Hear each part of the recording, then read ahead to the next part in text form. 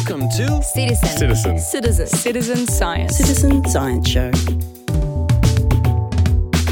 Today on the show, we have a world champion Mozzie fighter, pearl hatchery manager, and one of the founders of the Great Southern Bioblitz.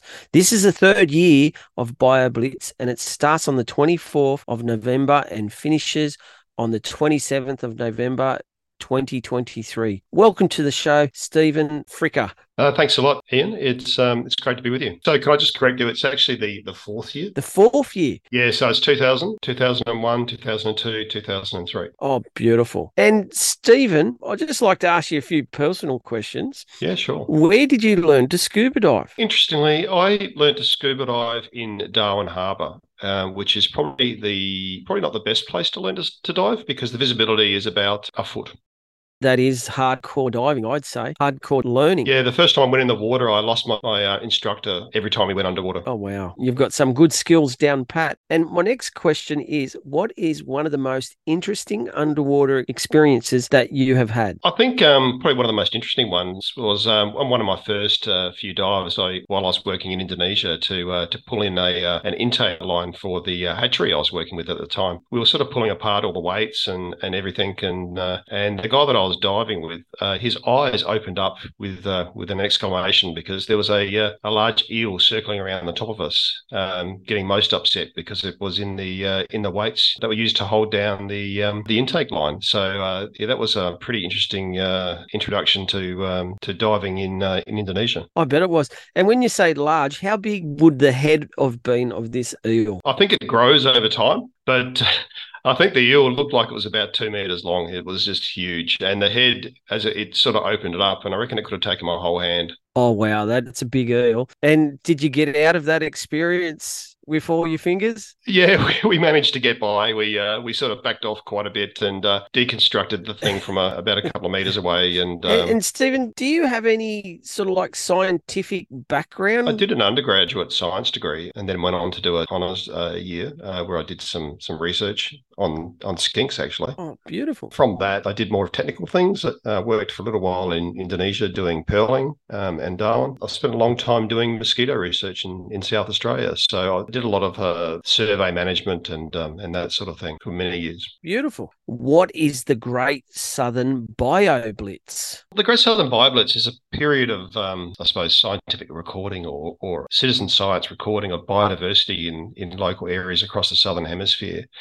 It's something that came up a few years ago where a group of us got together to try and engage the public in exploring biodiversity. People over the weekend, they use this platform called iNaturalist to record any living things within their particular area and upload that to the platform. Each area, I suppose, has a little bit of a friendly competition to try and see who can record the most biodiversity. Some regions are convinced that their area is the most diverse in the world, and we have about 5 different areas that claim that. And it's all done in good nature. We don't really have any particular prize except for bragging rights. Some areas offer little incentives to their local people, particularly the young people, to get them involved. It's kind of a fun thing where people get together with these projects on iNaturalist. They're disparate around the world or the Southern Hemisphere, and we all try and record as much as possible. Has there been any rare or endangered species that have been spotted in locations that they're not supposed to? We do get rare and endangered species recorded every year. We had actually an endangered isopod discovered in Victoria a couple of years ago. I'm not really sure if we've had any specifically recorded in our area because most of them are obscured. That's the good thing about iNaturalist is the rare and endangered species are obscured, so people can't go and collect these particular species, which is great. Wow. But on iNaturalist, there's definitely been new species discovered with the platform, also extensions of ranges. Every year you see papers produced that have extracted iNaturalist data or have collated data to look at the ranges of different species. Outside of the Great Southern Bioblitz, I was involved in finding a new species of mosquito for Australia that had only been identified from a single collection back in the 50s, I believe, and it was recorded up in far north Queensland, many thousands of kilometres away from where it was discovered in northern Papua New Guinea. Yeah, from a person who was just doing some moth work. They were looking at moths, and they saw this mosquito and took a photograph, and it was a new record for Australia, and only the second time that species has actually been seen. How do you discover these mosquitoes? Do you set traps for them or use nets? Well, we do in some citizen science projects, but with this particular platform with iNaturalist, they're just people just take photographs of mosquitoes when they see them. Oh, wow, that's simple. Yeah, and then just upload it to the platform. So this guy who was, he's a person who's interested in moths. People will go out and put up a light outside at night and a white sheet, and they'll collect moths. But they can also see all sorts of other things such as beetles, wasps, and indeed mosquitoes. And this person, he took a photograph of the mosquito because it looked odd, and it is quite a pretty little mosquito. It looks like nothing else that I've ever seen. And he uploaded it to iNaturalist some months later, and it was seen by a colleague of mine, Cameron Webb from New South Wales. He didn't know what it was. He's a pretty experienced medical entomologist, and we had to explore the mosquito world to find out what it was, including being in contact with people in the UK to have a look at some material over there. But fortunately, the picture was really clear, and we were able to identify this particular species just from a photograph. Oh, beautiful. And how did you get involved with the Great Southern Bioblitz? I was doing some citizen science engagement work in South Australia, and sort of extending from that, I decided to get involved in something called the City Nature Challenge, which is held in April each year. And I did that with a local citizen science person called Phil Ropeman.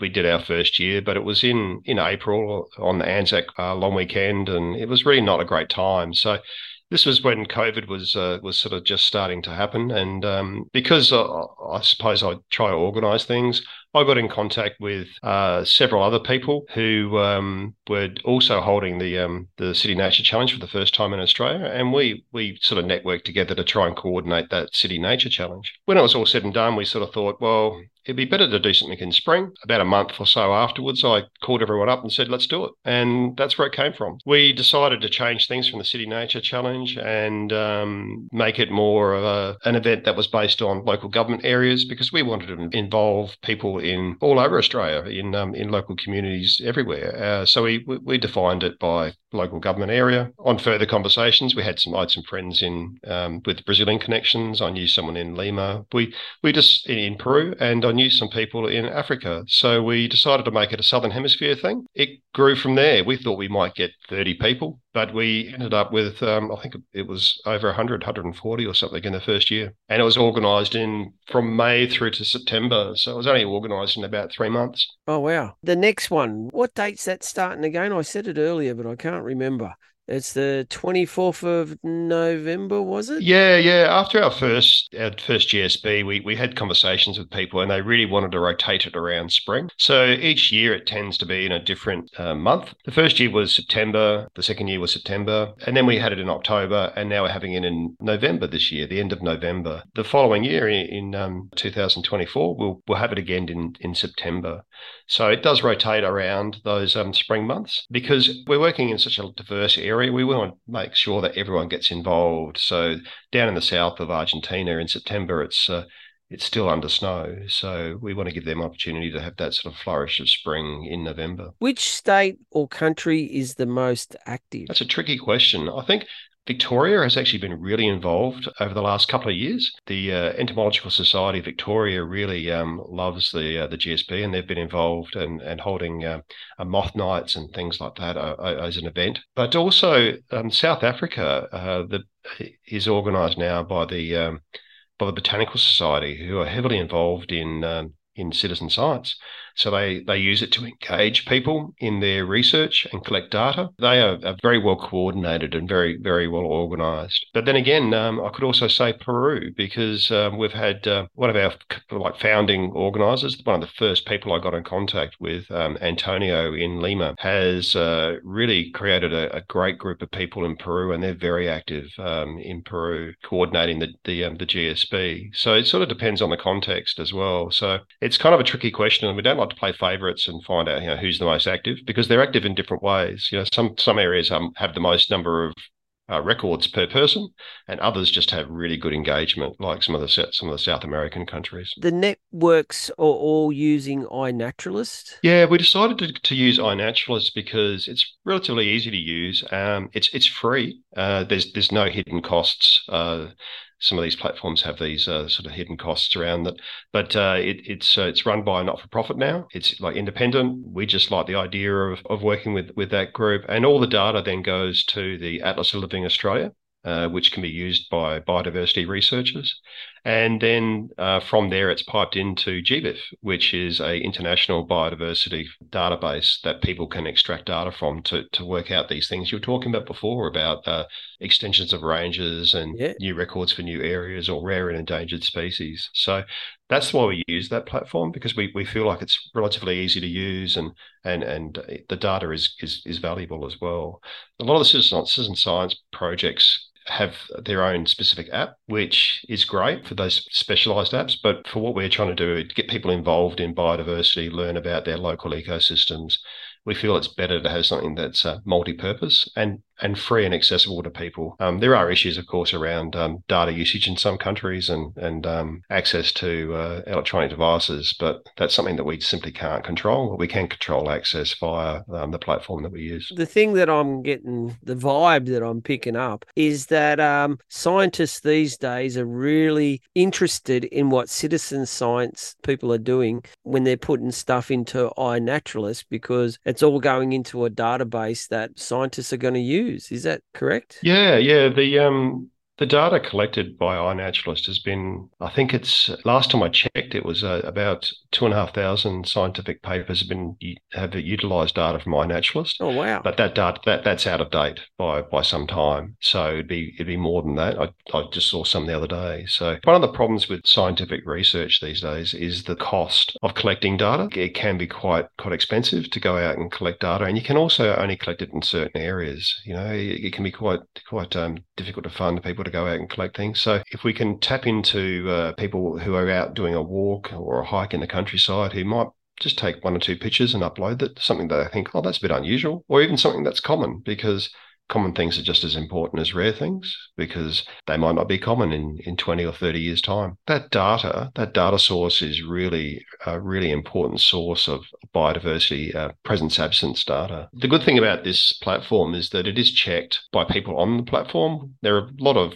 really expert people with a lot of knowledge who can help correct the data, correct the identifications. So it's quite a useful tool, because we're not all experts. Some people, know a lot about a little bit about a lot, and some people know a lot about a very little group of organisms. So getting experts involved, which this platform allows us to collect some fairly reliable data and share that with the community. I mean, that data, again, it depends on the taxon. Some things like birds are really easy to ID, but some of the beetles and flies can be really hard to identify. Interesting. And is there any one piece of data that is worth discussing, like, say, about invasive species? Well, I think that's one thing I'm quite interested in, because I've got a bit of a background in biosecurity as well. So invasive species can be tracked using this platform. There's a few issues with that, though, like things like weeds and plants. Some people don't like to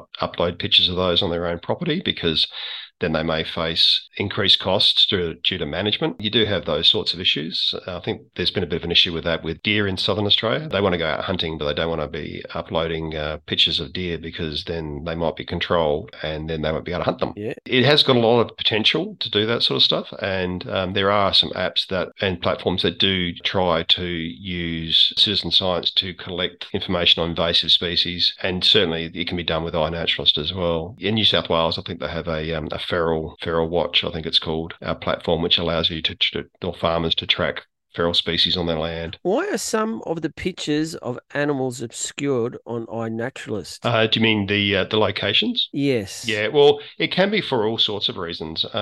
They could be requested to obscure them. So if something's endangered, okay, like a threatened species, yeah, they will be obscured automatically. Yeah, so things like orchids. So animals are probably not a good example, but definitely orchids. A lot of orchids are obscured, and that's because when you upload a nice picture of an orchid, you might think it's just a fairly common species, but it could be a rare or threatened species. We've had examples in South Australia where people have uploaded a nice picture of a beautiful orchid, and then the people from Wild Orchid Watch, which is a citizen science initiative in South Australia, well, in Australia, have gone back to have a look, and there's been a hole there and no orchid, which is disappointing because when you transplant those sorts of orchids, they often don't survive.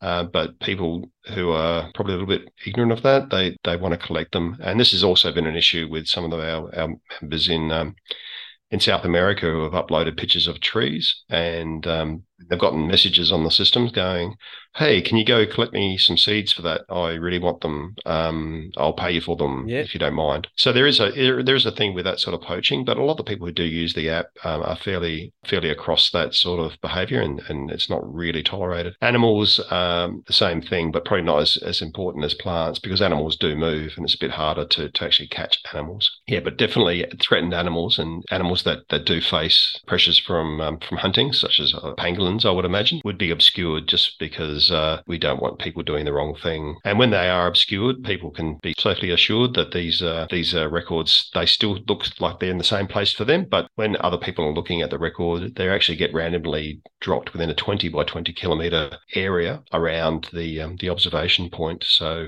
when you're looking at it or I'm looking at it, we can't actually work out where the observation was made. What is the age group of the average person that gets involved with the Great Southern Bioblitz and iNaturalist? It's not really a straightforward question either, because in some areas, we have like more retirees involved. Got more time on their hands. They got more time on their hands. Yeah, they tend to be involved. There's a bit of a complication there because some people are apprehensive about technology, but that's, you just show them how to use the app and they love it. However, in other areas, like in South America, a lot of university students and younger people get involved, and so we have quite a young population getting involved there. And one of our best observers, I think 2 years ago in Peru, I think she looked like she was about 10. Oh, really? Yeah. She was taking pictures of everything. So people who are quite young do get involved, so school age kids. And in some areas they tend to be a bit more prevalent, but often it's people who are probably a little bit older, university students through to retirees. But depending on the area, I think often it tends to be the people with young kids who are quite young.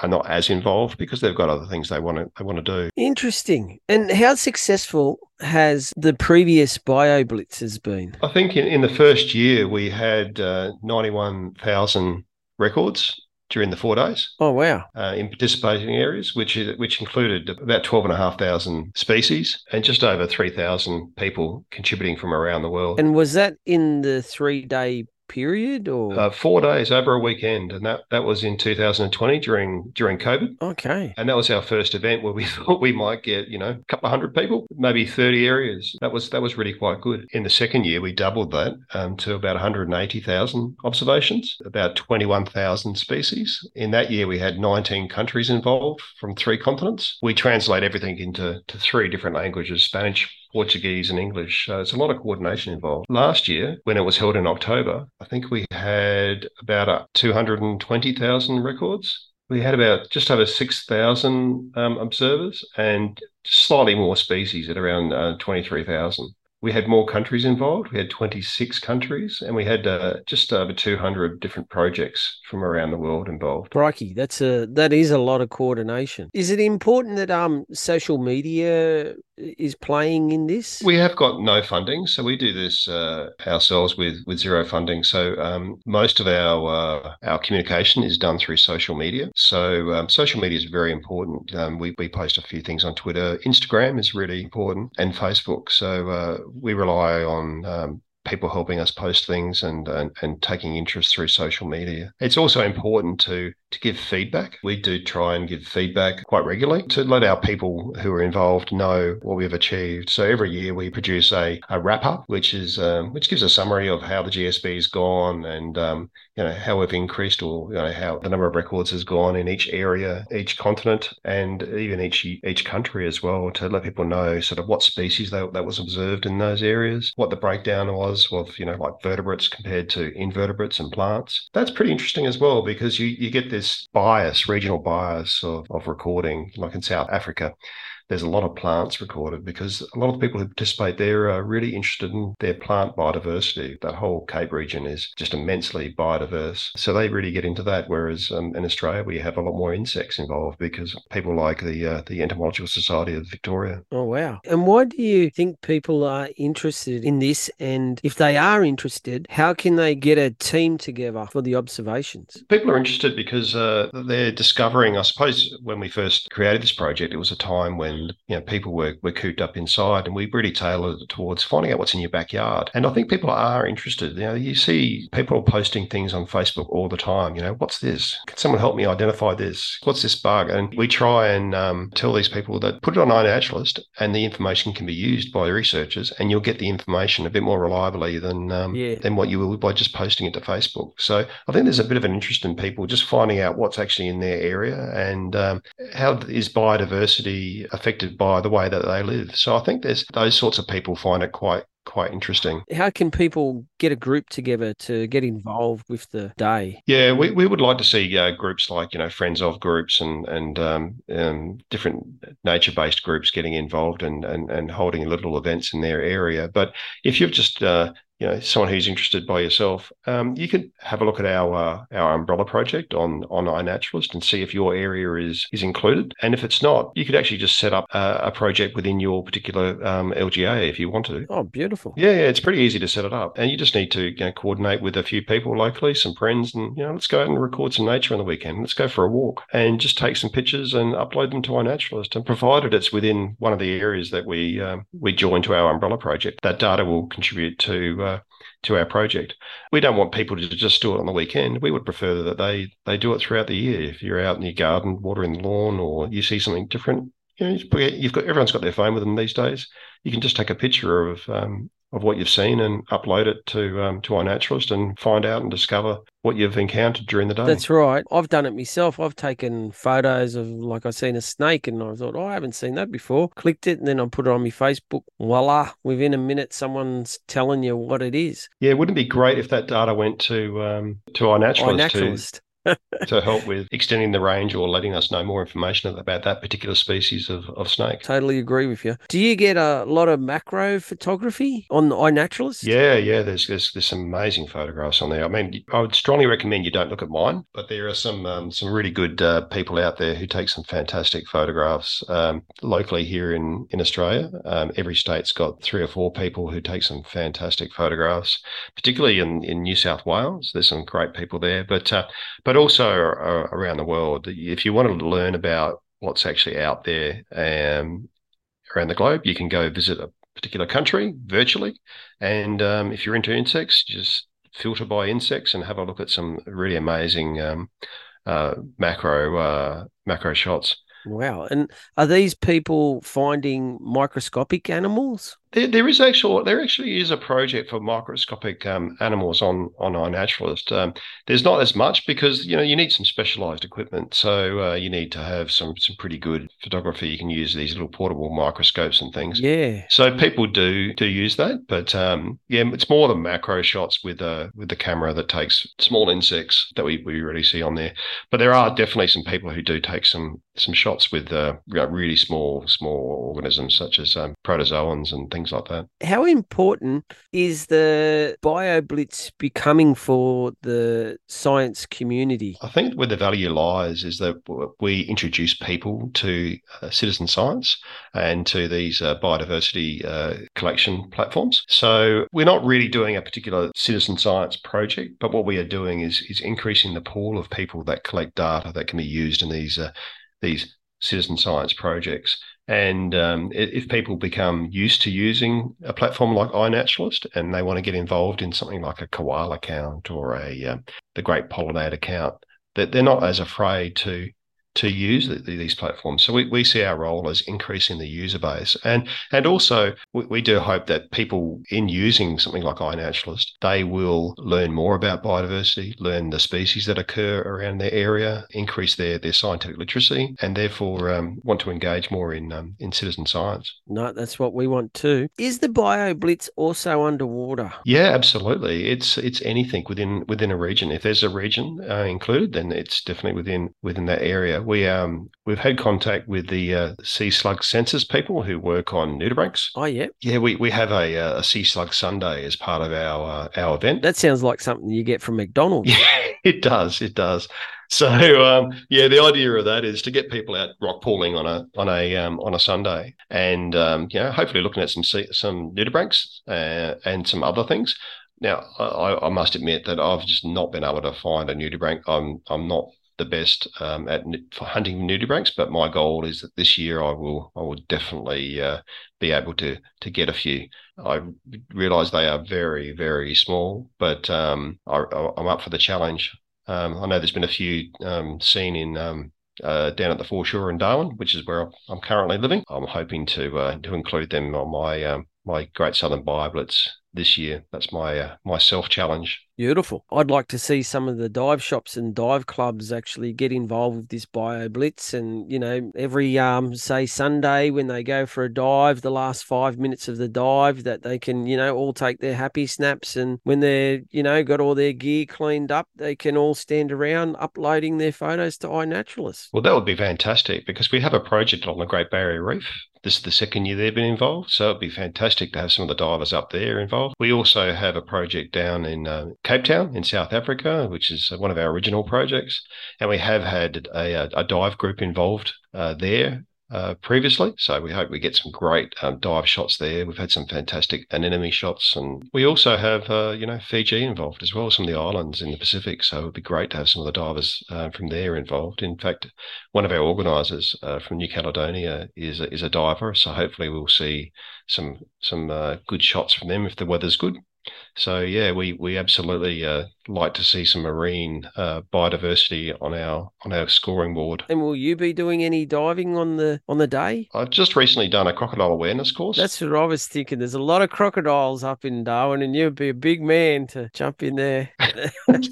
Yeah, I'm not sure that that's something I want to do. There's some freshwater spots that we might be able to go into, but also there's I think there's an area for a protected area for swimming down at the foreshore. I'll have to investigate that. Has the Bioblitz revealed any worrying statistics? Our Bioblitz, I don't know whether I could really answer that. I mean, it's difficult. I mean, definitely the iNaturalist data more broadly will be able to look towards some other information about species distribution that we might be concerned about. I'd have to look into that. I think there's been a few extensions of ranges and things like that. I know there's been a lot of data around shifting ranges of species. So I'd have to have a look and investigate that and get back to you to see how much of this has used citizen science data. I would imagine there would be a few that have bits of information that have been used to highlight shifting ranges, particularly around marine systems. But I'd have to have a look. What part of the Bioblitz are you mainly going to be involved with? Generally, I suppose what you call a convener. I connect everyone and do all the coordination behind the scenes. That's what I generally do in the lead up to the GSB. And then I'll go out and probably make a few observations over the weekend, provide some feedback to people. So I'm more of me and one or two others do that whole coordination thing. I connect with people in Africa and South America, and we set the whole thing up. So that's the sort of role that I play. And then locally in my local area, I try and get people together to during the weekend and go out and observe things. I've recently moved, so over the last 3 Bioblitzes, me and 2 of the other co-founders, we would generally go out on a road trip on the Sunday, spend the day travelling around South Australia, and sadly that's not going to be the case this year because I've moved and one of the other co-founders has moved to Sydney to take up a role. So this year I'm not sure what I'm going to do. I'll probably do something similar, But I'll see if I can grab some iNaturalist enthusiasts in Darwin to go out and explore on the weekend. Is there a kids iNaturalist app that they can use? With iNaturalist, there's a lot of young people using it, but there is a restriction on people below the age of 13 having their own account. And it's quite a simple restriction. It just means that they have to pay a fee. And the fee is around making sure that they have a parental consent to be able to use the app. But younger people definitely can use something called Seek by iNaturalist, and it's a modified app, and people can use that to just identify things in their local environment. And to be honest, I think it's quite a fun thing, and you don't have to be a kid to use it. It is designed for kids, but anyone can use it, and it's quite a fun way to explore what's in your backyard. So that's the way we get kids involved. I know Michelle, our co-founder from Queensland, has been heavily involved in the Scouts, and they try and get Scouts and Cubs involved, and she gets them out with an iPad using iNaturalist all the time. Yeah, there's definitely a role for iNaturalist in schools. Some of our people down in South Australia have been involved in talking to outdoor educators and getting them involved in using citizen science and using the iNaturalist app in the classroom for engaging kids. And I've used it at university level to investigate things like species distribution, how you get biased in collection data due to people being around. You get these little, if you look at the distribution of certain animals, they tend to follow roads and be confined mainly to national parks. Yeah, so it can be really interesting. There's all sorts of questions that you can answer around biodiversity and species distribution, biogeography using iNaturalist, at all levels. Fantastic. Well, I'm going to try and make using iNaturalist part of my daily routine. You should. I've got images going through my mind now, like when you see a white car and then all of a sudden you see white cars everywhere. Bet you it'd be a bit like that. Yeah, I did an engagement project with older Australians, and we went to use iNaturalist and citizen science to engage them in community and getting out and getting around. Every time we went out to a park, they turn to me and say, "Steve, that was amazing. I just didn't know there were so many species in that particular park." And we would go to some small parks. I'm talking, one or two housing blocks, and we'd go there and I'd do a spiel and we'd have a look at how many species have been recorded in the park. And I say, I bet you we can add another 40 or 50 species to this species list. And they'd look at me and go, "You're insane." And we'd go out there and we would do it. We would double the species. We would add 40 species. We'd add 50 species. Yeah, it was really, really amazing. And we did these moth nights as well. We've done quite a few moth nights in South Australia where we do a talk and get people along and do a bit of science communication and set up a moth light, and then people would go and have a look at the moths, and you tell them stories about, you'd see how many different species you'd see, and they look at you like you're mad. They'd go up to the sheet, and kids, older people, everyone, they're just amazed about how many different types of moths there are if you actually have a look. Most people think they're just a little brown moth, but if you actually go up and have a close look, I challenge you to see how many moths are attracted to your back porch light. Wow. Yeah, I've never thought of that before. The older people going out, I'm thinking, gee, this is like an environmental treasure hunt. So going to find this and going to find that and discovering this. How does their mental health, does it improve with just keeping active? There's been a little bit of research on engaging with nature, and there's evidence to suggest that having some time in nature certainly does help with people's well-being and fitness. We found we did a fairly small study, but we did find some indication there might be something there. We looked at all sorts of things about community engagement, health, physical activity, and those sorts of things. But the key is with these sorts of programs is, and any citizen science program is continued engagement. So getting people continually engaged, having opportunities for them to go out and meet and speak to people with similar views. And it's interesting you mentioned the biodiversity treasure hunt, because that's an activity we do for engaging young people in iNaturalist and the Bioblitz. We've had several biodiversity treasure hunts in Adelaide where we give them a list of species that they have to go out and find, and they get certain points for them, just as a fun thing to involve young people in. But I'm sure it'd work for older people as well. Oh, it would work for me. You just have to mention treasure and I'm there. Yeah, I'm sure. Yeah. Oh, I can't stop thinking about treasure all the time. Now you got me thinking about it more. Yeah, that would be part of your day job, wouldn't it? I'd love to talk to you more, but I think we're going to run out of time. We're going to have to get you back on the show, Stephen. Yeah, sure. Anytime. We're happy to have a chat. We can talk about this or other things. Let's go through those dates again. What are those dates? The 24th of November September to the 27th of November 2023 annual Bioblitz. Everyone get on the website. Everyone give it a go.